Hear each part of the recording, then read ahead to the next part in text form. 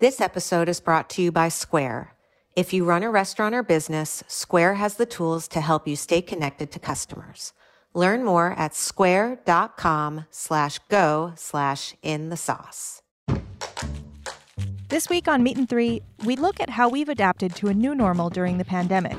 From the business of restaurateuring and the new habits of composters, to learning from the past to prepare for the future, we're exploring what came before and what lies ahead.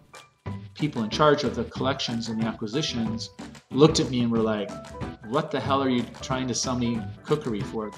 These kids are so young, and we're teaching them that it's okay to throw out all this food, and we have to figure out a way to educate these students to make them, lifelong environmentalists. Tune in to Meat and Three wherever you get your podcasts for the latest stories in the world of food.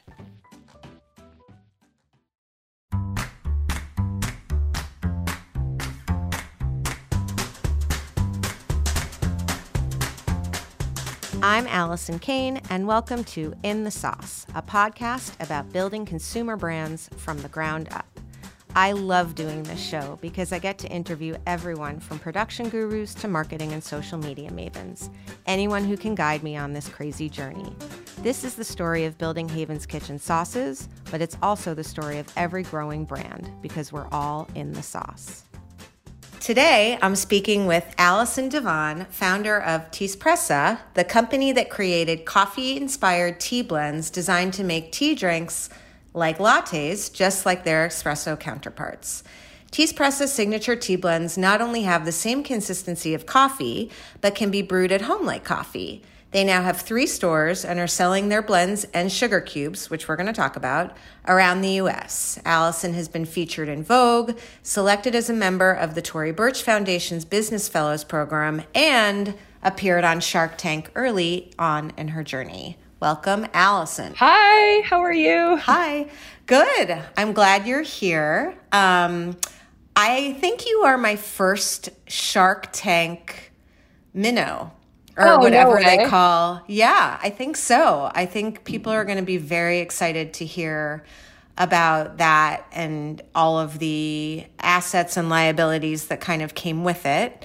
But first off, where are you right now? How are you right now? And I guess what's the current, I know you have brick and mortars. Yep. Are you in places that are reopened or reopening? Like, what's happening?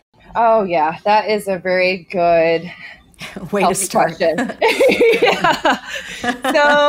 So physically right now, I'm currently in Phoenix, Arizona. I'm actually sitting in one of our locations right now in Phoenix. And we have, so Teespressa, real quick in a nutshell, we have 3 brick and mortar stores, 2 in Arizona, 1 in Ann Arbor, Michigan. And we sell online directly to the consumer. And we also make our own products and totally manufacture everything here from Phoenix, Arizona. And we ship it out to big distributors like Anthropologie, Neiman Marcus, and, all kinds of places. And so, yeah. Very cool. It's when I first sort of heard about you, I thought about me to some extent because, just because, I was like, in a good way. I want to hear. I want to hear. Because I think, a lot of, because I think there's a difference between businesses that start with a brick and mortar and branch into products. Absolutely. Than businesses that do it the other way. And sometimes that's an asset for us. And sometimes it's a little bit of a liability for us. Like, we're sort of like the hippies in the room a little bit because we're creating space and we're trying to build in real life community. And that's different than what's been sort of like the businesses that have sort of been like the growth businesses in the past several years. So are they reopened? Are they reopening Yeah. So when everything happened, it was just kind of like, I had a coming to Jesus moment. I had no idea what was going to happen. And I thought I was honestly going to lose everything. And so I really took time to kind of like restructure the business, separate the different businesses that I have. So basically I have brick and mortar, and then I'll have D2C and wholesale on one side of the other business. And with Right. the brick and mortar is the one I'm really concerned with now, because, you know, it's a Yeah. physical place to go. People have to go there. And, Yep. you know, our stores especially are very, very experiential. It's all about Right. being in there physically. And, you know, so we are reopened now. It hasn't been a easy process. There's just been like a lot of like figuring things out, especially with like, you know, not knowing what we're dealing with. And Right. I mean, how I would describe it is just like, I feel like being an entrepreneur is already tough as it is. Like, we're always trying to Yeah. figure things out and always adjusting to the times, and always trying to do this with like a $5 budget. And Yep. so to do it with like a, you know, a global pandemic, it's just kind of like, I almost feel like I just entered like the boss level at a video game. It's just like, okay, how do we? Yeah. uh, And like, I didn't plan to get that mushroom. Like, it was an accident, and then I ate it, and now I'm like on the new level, and there are like new doors, and now I'm confused. But Yeah. I feel you. Yeah. so Yeah. yes, so we're open, and we're just trying to figure things out still Yeah. every day.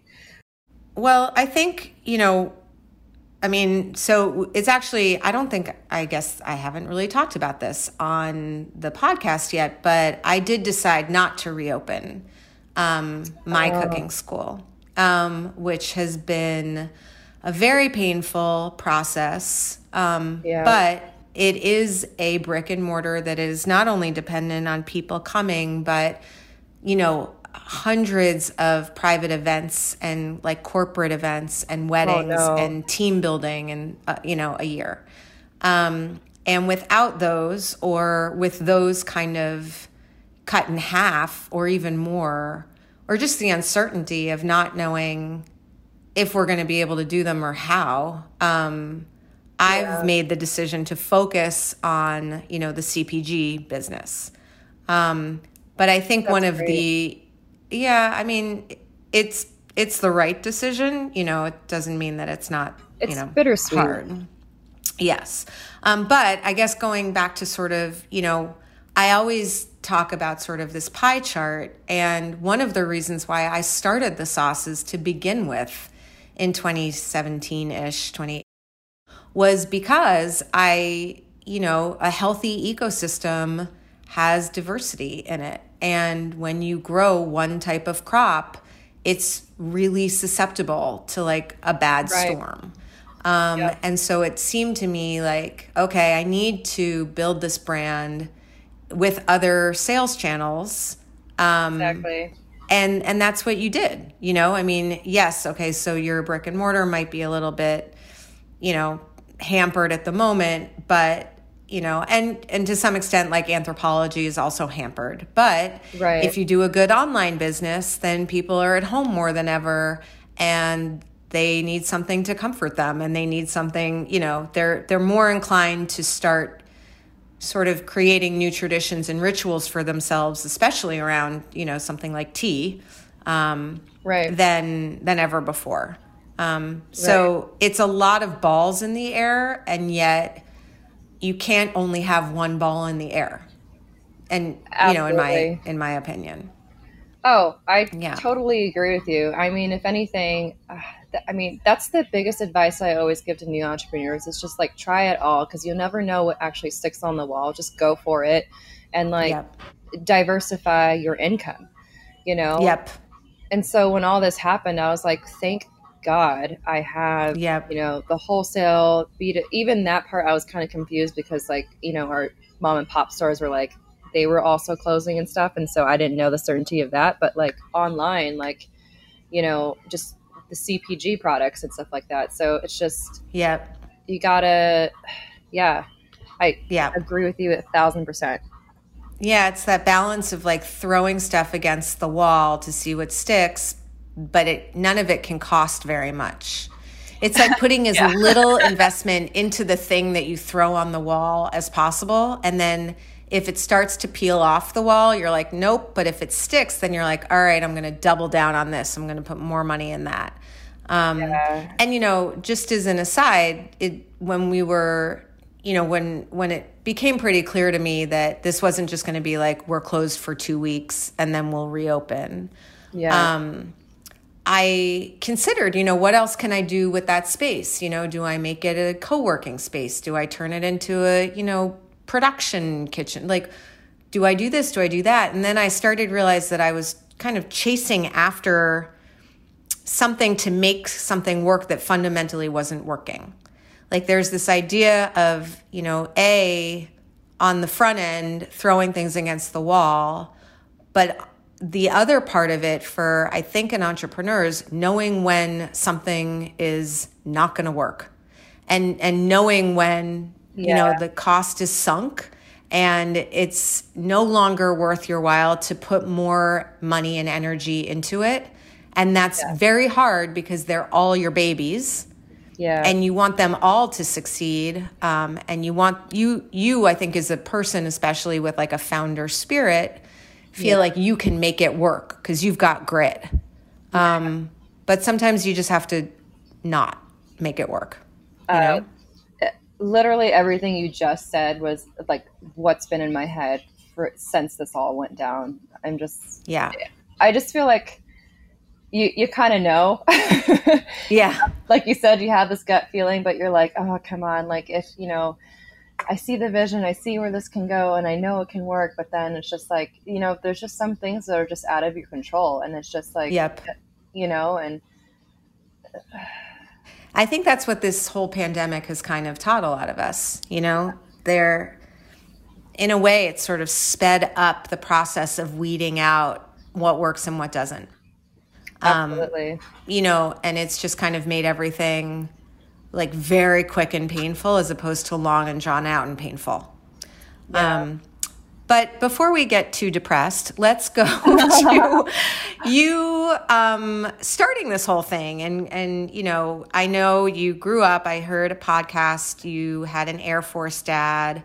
I think it's interesting. There is some correlation. I have not done a deep dive, but I feel like kids that grew up kind of moving a lot tended to be industrious and entrepreneurial. I think there's this idea of, you know, putting on your sort of like brave face every time you went to a new school and in a way creating a new product every time you moved, you know? Do you kind of fall back on that a little bit? Do you think about that? I do. And I'm very fortunate and very thankful to have like a family because we've traveled all around. And if anything, it just gets you exposed to different people, you know, diversity, just like all kinds of things. You see things happening in different ways and, you know, people basically doing the same thing different ways. And if anything, that show or taught me how to adapt to new environments, how to, you know, just make do with what you have. And growing up as a kid, I remember kind of like hating moving and starting over and doing that. But I mean, looking back, like it was kind of cool. Like, you know, I kind of have that same thing to this day where I have like different kinds of friends and different kinds of pockets. And I feel like if anything, it's helped me relate to more different kinds of people, you know, and work with people that may or may not be in your personality realm. True. Definitely. So, and it makes, you know, I think again, it goes, if you're trying to create like an ecosystem, you don't want to only be working with your personality realm or your background or your, you know, your lens on the world. The more lenses that you get, you know, the better. And when you were sort of that middle school or late grade school age, do you remember what you wanted to be or what you wanted to do? I mean, was there any interest in the Air Force or? I mean, I had no idea what I wanted to be. I kind of went through a whole bunch of jobs and I was like, well, whatever, when I get to college, I'll figure it out. And then college happened, you know, and I was like, senior year happened. I'll figure it out. And then you're out and you're just like, crap. No. Right. And so I've always had several jobs ever since even the day I could work, I've had multiple jobs, and I was kind of weird as a kid. I would call bakeries and call places and just be like, hey, like, I can't really work, but can I just volunteer and work for free? Right. And they'd be like, what? And I'm like, yeah, I Right. want to just work because I just love learning and I wanted to just work. I guess I was kind of weird in that sense, but Primarily food or? yeah, like food, I did tutoring. I did like, it didn't really matter. Like it was just like anything that sparked my interest. I'm like, I just want to learn more about that. So I should work Right. there. And Well, I mean, that's a good way. I mean, no, it's great. I think there's a word for that. I mean, I don't know. I think it's industrious, probably is the right word. But it does tend to be a character trait that tends to carry through, I think, life.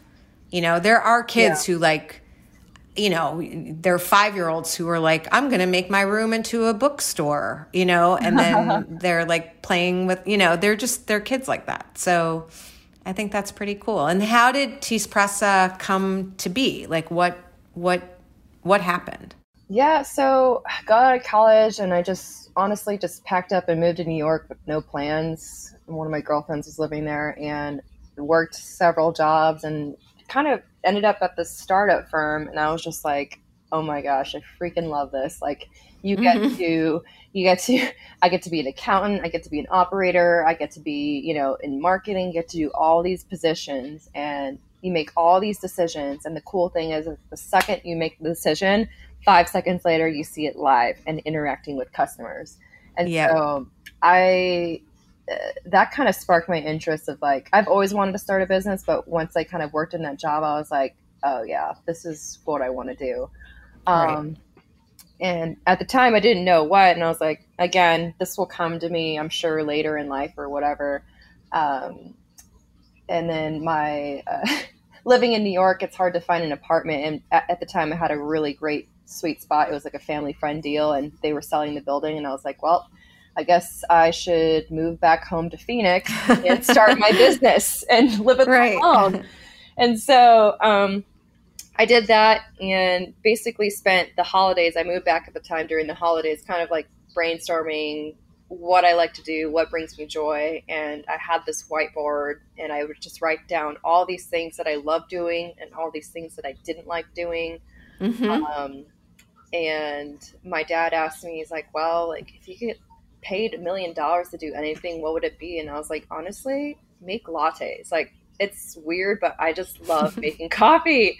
I love it. He's like, that's what you should do. And I was like, oh my goodness, that's what I'll do. He made it really simple. And I wanted to, from the start, I knew I wanted to make a global brand and something that would just change the world. And so decided to focus on making tea like coffee because I've grown up in tea. My mom's Korean and it's just been like water for us and nothing really special. Yep. Like I don't crave it when I go outside, but I was like, how do I make tea cool like coffee where it's like I can enjoy making like the latte art and enjoy the caffeine and all those things because honestly I can't really drink coffee on a regular basis because it gives me headaches personally. And so I'm like, how do I do this? And I just kind of experimented a lot. Found someone that was making espresso machines and called them up and said, hey, can you help me do this, this, and this to make this? And he's like, sure. And I was like, great. I'm going to fly up and see you next weekend. And he was in Portland. And I told my dad, I was like, Dad, I'm going to Portland and meeting this man in the woods. And he's like, you're not doing that on your own. It's like, we're going to Portland. I'm going with you. And so, yeah. So we did that and the rest is history. Kind of like developed the technology and I filed a patent and the name came to me kind of like during the night. I think it was like 4:00 in the morning. I woke up and I was like, Tispressa. I bought the .com, Instagram, did all the handles. And yep. Amazing. So before we take a break, I just want to understand. So what goes into, instead of grounds and patting them down, is it leaves? Have you done something to the leaves? Like how, or is that the secret? Is there a secret? Yes. Yeah. That's the secret. But that's a great question. I mean, it's the whole process. It's the brewing process, the brewing temperature, the brewing times, the tea, the particles of the tea. There's a lot that goes into it, but and that's the secret. But what we use is just all natural tea. It's all natural, organic, fair trade tea. We don't have any additives, and just right. that we process it comes out like coffee. That's so cool. And then the CPG products that you're selling are, when you're selling tea, does it look like regular tea? Is it just like the tea, but not in like that specially sort of processed way? Or is it tea that actually people at home can brew like coffee? Yeah, exactly. And so we market our tea. We always say anything you can do with coffee, we can do with tea. And right. So we market using our tea or brewing our tea with coffee mechanisms like French presses, pour overs, AeroPresses, right. Coffee brewer even. So we actually do not recommend using tea brewers. Right. Interesting. And then there's also a sugar cube product. Oh, yeah. Or two. Yes. So tell me about those. Yeah. So those were originally designed to be an accessory because we're like, I love having coffee and putting like a raw sugar cube and stirring it. And I used to do that all the time and then add rose syrup because I love rose and it was too right. sweet. So I'm like, why not have the rose and the cube all in one and do that? And so that's kind of where the idea sprouted from. And then we had, so these cubes basically make instant flavored lattes. So if you have like a vanilla, you can drop it in a plain latte. If you're on the hotel or, airplane, it'll make a vanilla latte. And then we kind of expanded to our cocktail line. So if you have a shot of vodka, put the Cosmopolitan in, it's an instant Cosmopolitan. Wow, that's very cool. Yeah, and then we have like the mimosa line. So if you have a glass of champagne and you don't have orange juice in your purse, just drop it in. You can, exactly. It's like a bath bomb for a drink. Yes. Okay, amazing. Absolutely. Yep, that's and they very even look cool. like bath bombs too. People are always cool. like, yeah. I love that. Okay, we're going to take a quick break and then we're going to come back and talk about the big tank experience.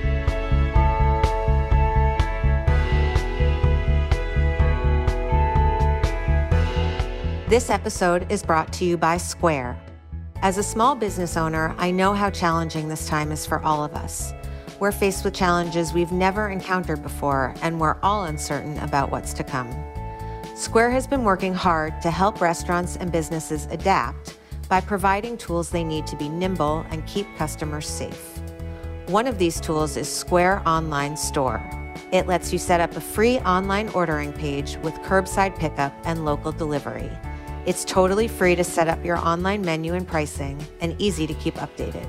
If you're already using Square Point of Sale, you can automatically import your whole menu online.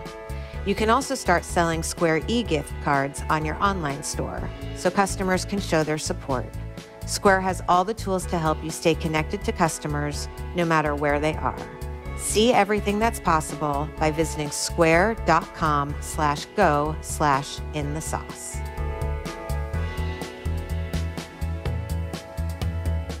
I'm back with Allison Devon of Teespressa. Okay, Allison, I couldn't watch the actual video. I watched like a half a minute, I think, where you were not thrilled in the clip that I saw. Crying on national TV for... Listen, you know what? I wouldn't go on show. I would be eaten alive. So like Godspeed and all the power to you. But at what point in how did Shark Tank happen? where were you in the life of the business? I want to hear, it seems like it was helpful from a press perspective and like a getting your name out there kind of perspective. But I'd love to know sort of like, all of the details and how it happened. Absolutely. So Shark Tank. Okay. So Shark Tank is my biggest inspiration. I watched it all the time. It was my favorite show to go home and watch. And I was just like, all right, if they can do it, I can do it. Let's do this. And so when I first started the business, I think I started in January and there was a casting in March. I was just like, whatever, I'm just going to go. F it. I'm just And what were you were at that point, it was going to be a shop, right? Or what was your vision for the company when you went? Like, what were they investing in? I had no idea what I was doing at the time, to be quite honest. Okay, cool. All right, great. I was just like, that's always a good answer. I'm like, I have big visions. I'm going to be doing big things. This is going to be a global brand. You need to hear all about this. So at the time when I went to Shark Tank, I don't even think I had packaged product. I did. Right. I just did a Kickstarter and had the packaged products.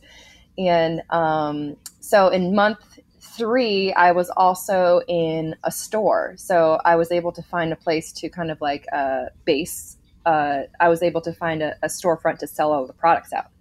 So, so I had that. So when I presented to them, I think looking back, I'm like, oh, I probably wouldn't have invested in myself either, because I honestly had no idea what I was selling. I was just like, this is big vision. I'm here.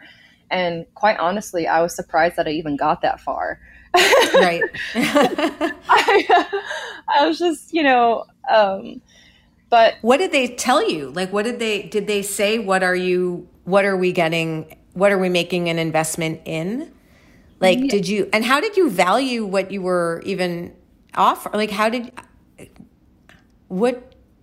you even do it? So I literally came up with a valuation and what I was going to do with the money while I was standing in line for the audition. Oh my gosh, that's crazy. I'm telling you, I had no idea what I was doing. I'm just like, I'm just going to take a nosedive in and just go for it.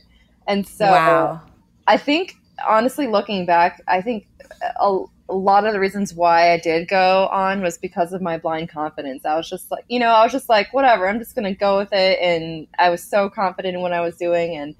And I just had a vision. I just had this fire, and I still do now, but it's just funny looking back at like little me before doing that. And I'm like, wow, I had no idea what I was doing. I know. Well, it's funny because I was talking to someone about this podcast, and I started it 2 months after we launched in Whole Foods, which was 2 months after we launched. I mean, we launched, we had our first purchase order in March of 2018. And I think the first podcast episode was like in June. Wow.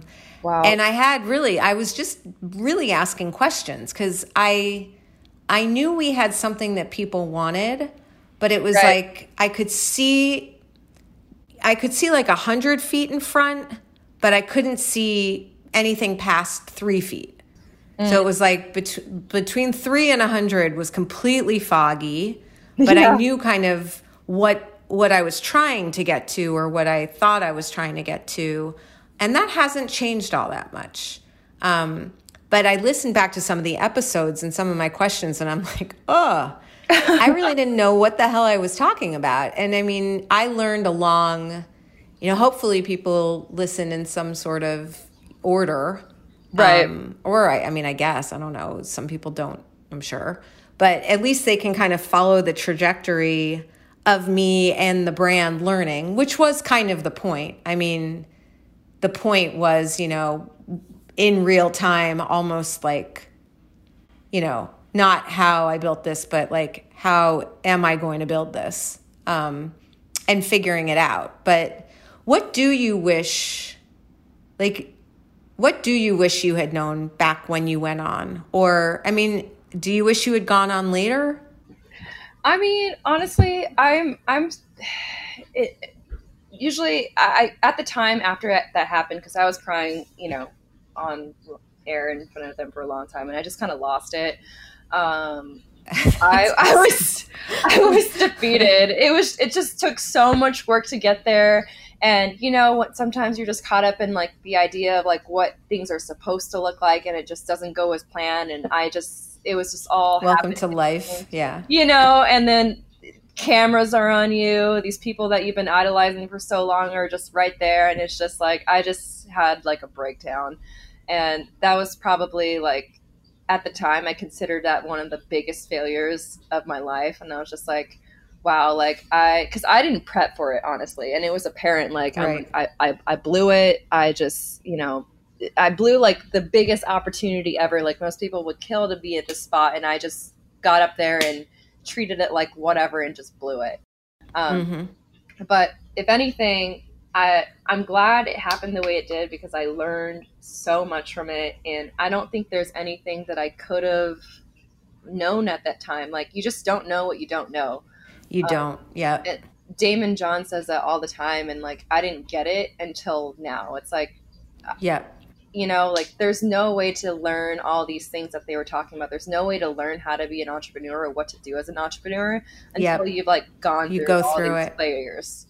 Yeah.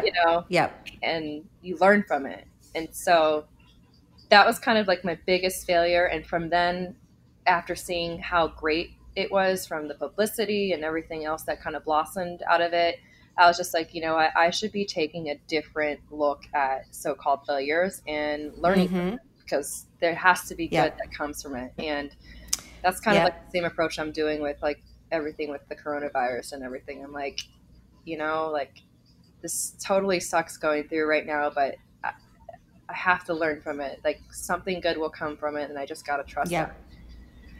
I think I've quoted my son's soccer coach before, but he has pep kind of talk for the team. And it's like, you don't lose, you either win or you learn.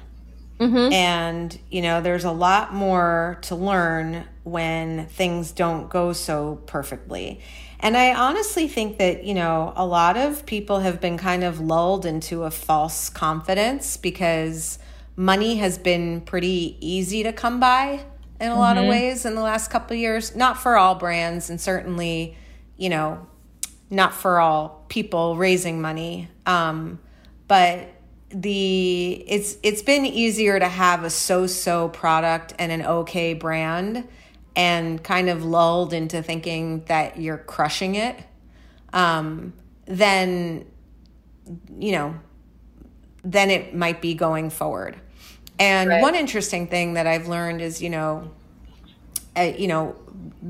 founders that I've spoken to, again, and I'm not trying to make it into like a, whole sort of social statement, but women and founders of color definitely tend to project more realistically when they're making financial projections, and they tend to be a little more conservative with their spending.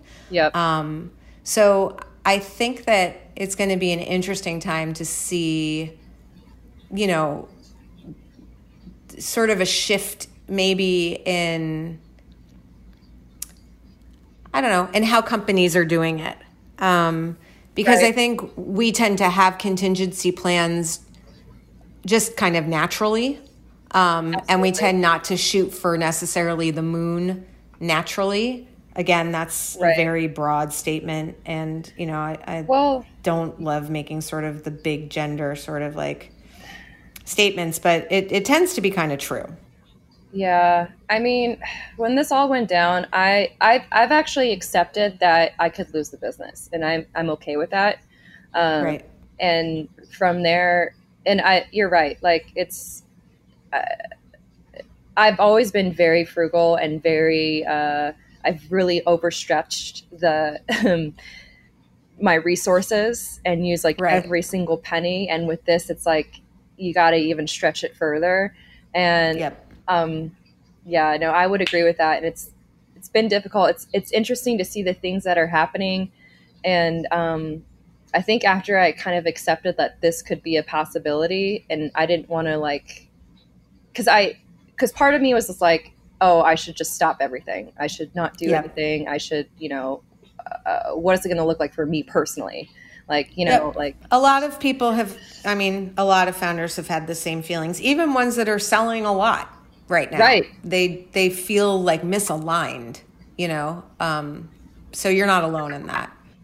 absolutely. And it's just, I don't know, like, honestly, like I wouldn't be open. I'm in the store right now if it wasn't for the PPP. Right. I'm so thankful for it, and I'm taking it as an opportunity to like use that as a testing grounds to see if we can make this business model work. Yeah.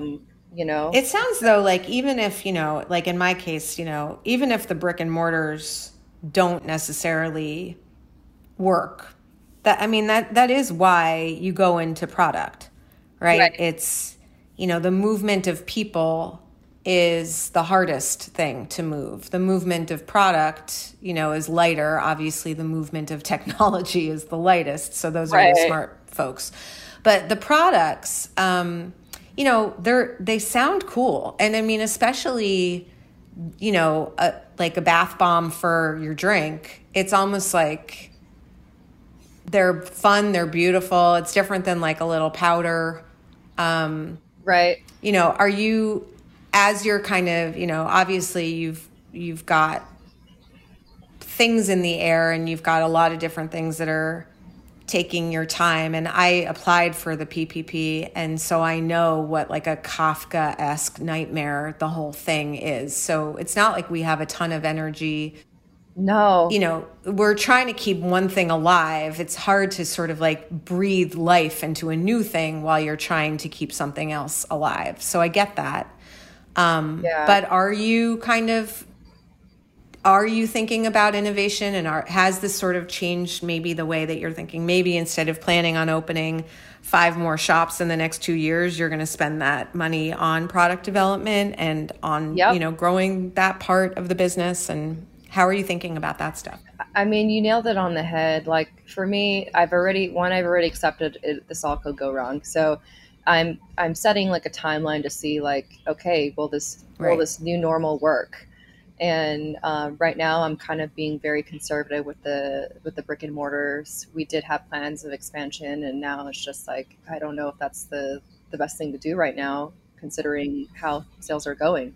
And so if anything, during this pandemic, I've been the busiest I've ever been in running the company. Like I mentally exhausted just every day. I'm always trying to figure out new plans, new everything. And so right now I'm actually going through like a rehaul in the store model and kind of like doing the same with online and direct to consumer, and kind of investing more of my efforts there. Yeah. It makes sense. I think it's funny. Someone was listening, I guess the last couple weeks, a friend of mine called me and she was talking about this podcast, and she was like, your voice sounded so exhausted. Like like anyone, this is my regular voice that I talk with, but when you're doing a recording and you're, thousands of people are listening to it, you want it to not be like, hi, this is Allie, the sauce. Totally. Like I tried to, be, my regular self, but my friends really heard it. They really heard how depleted I was. And, still am to some extent.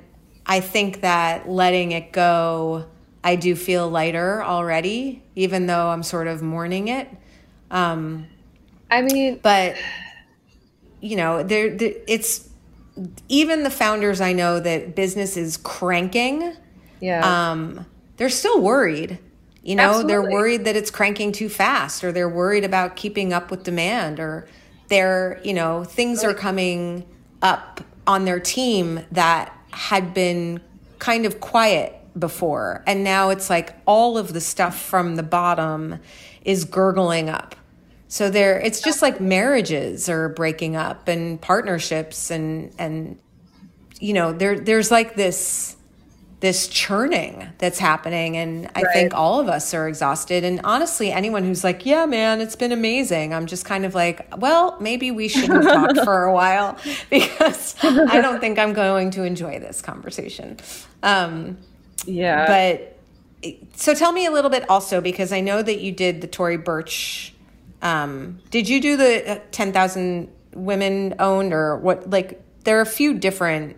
I want to talk about it just because I think also I haven't talked a lot on the show about incubators. And, you know, we did the Chobani incubator, which was incredible. Awesome. But I think there are a lot of programs that are out there that offer support, and, you know, and give you a chance, like, as, you know, you and I talked about earlier, to like work on your business instead of being in the business. So tell me a little bit about that program, and, you know, what you learned and how you would sort of tell founders about it. Yeah, so I love incubators. The Tory Burch one was amazing.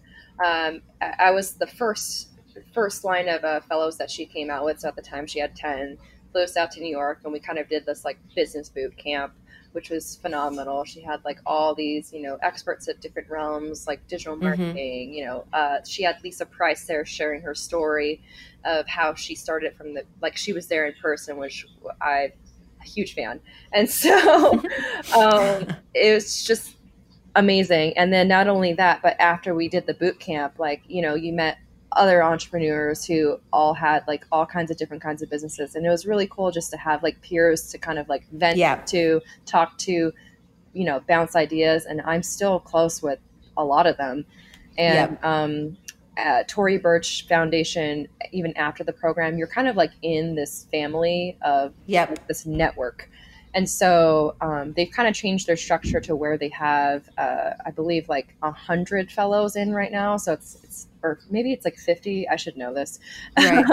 But they kind of had this like platform, like this Facebook platform where we all talk to each other. There's like groups, there's like places you can post, and, you know, and they've just been great. Like, if anything, like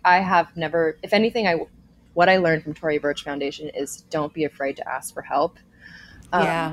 And Tory Burch said that personally to all of us. She's like, that's like, once I kind of figured out how to do that, that's when my business really took off. And I really took that to heart. And since then, I've just been very shameless about asking for help. I say like, hey, like, do you guys know anybody in this industry? Do you guys know anybody in this industry? And every single ask that I've given, they've always had something to give back to me.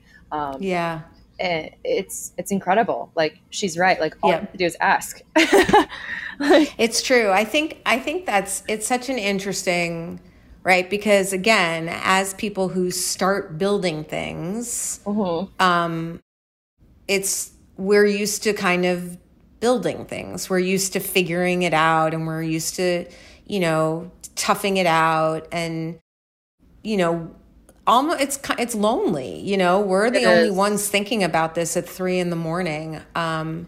You know, it's why a lot of people choose to have co-founders, but I think, you know, I agree. My friends from the Chobani incubator, you know, I called one of them the other day because I was talking to someone, and he said something offhanded, like, wow, something about your spending. And I'm actually really frugal about my spending, and like our monthly burn is pretty tight. And I just my confidence got rocked. Like, I was already just sort of teetering a little bit, and then I couldn't get it out of my head. And, you know, they know each other, and I called her and I was like, can we just have a very candid conversation about like how much you're spending on this, how much you're spending on that? Like she kind of stabilized me, but also she was so candid, you know, and this isn't the kind of thing that we all talk about with each other, you know, or share investors. You know, I love introducing my investors to other founders. I love it. Like, if I can give them a great opportunity to invest in something, it makes me feel great. And obviously connecting a founder that I love with a great investor. And I think, you know, the more that we collaborate, the better. But the incubators and like the, you know, these sort of, you know, things that create these cohorts, they build that for you. You know, you don't have to go out and like find all these people that are sort of at a similar stage or sort of having similar questions. It's right there on top of what you get from the actual like professionals in the group. Exactly. And if anything, that's the most valuable thing, is just having those peers and really being open and, you know, utilizing those peers. Like I tell them what's going on. I'm like, look, our cash flow is not looking hot. Like, this is what's going on. What would you do? And they're like, oh my gosh, I actually went through the exact same thing.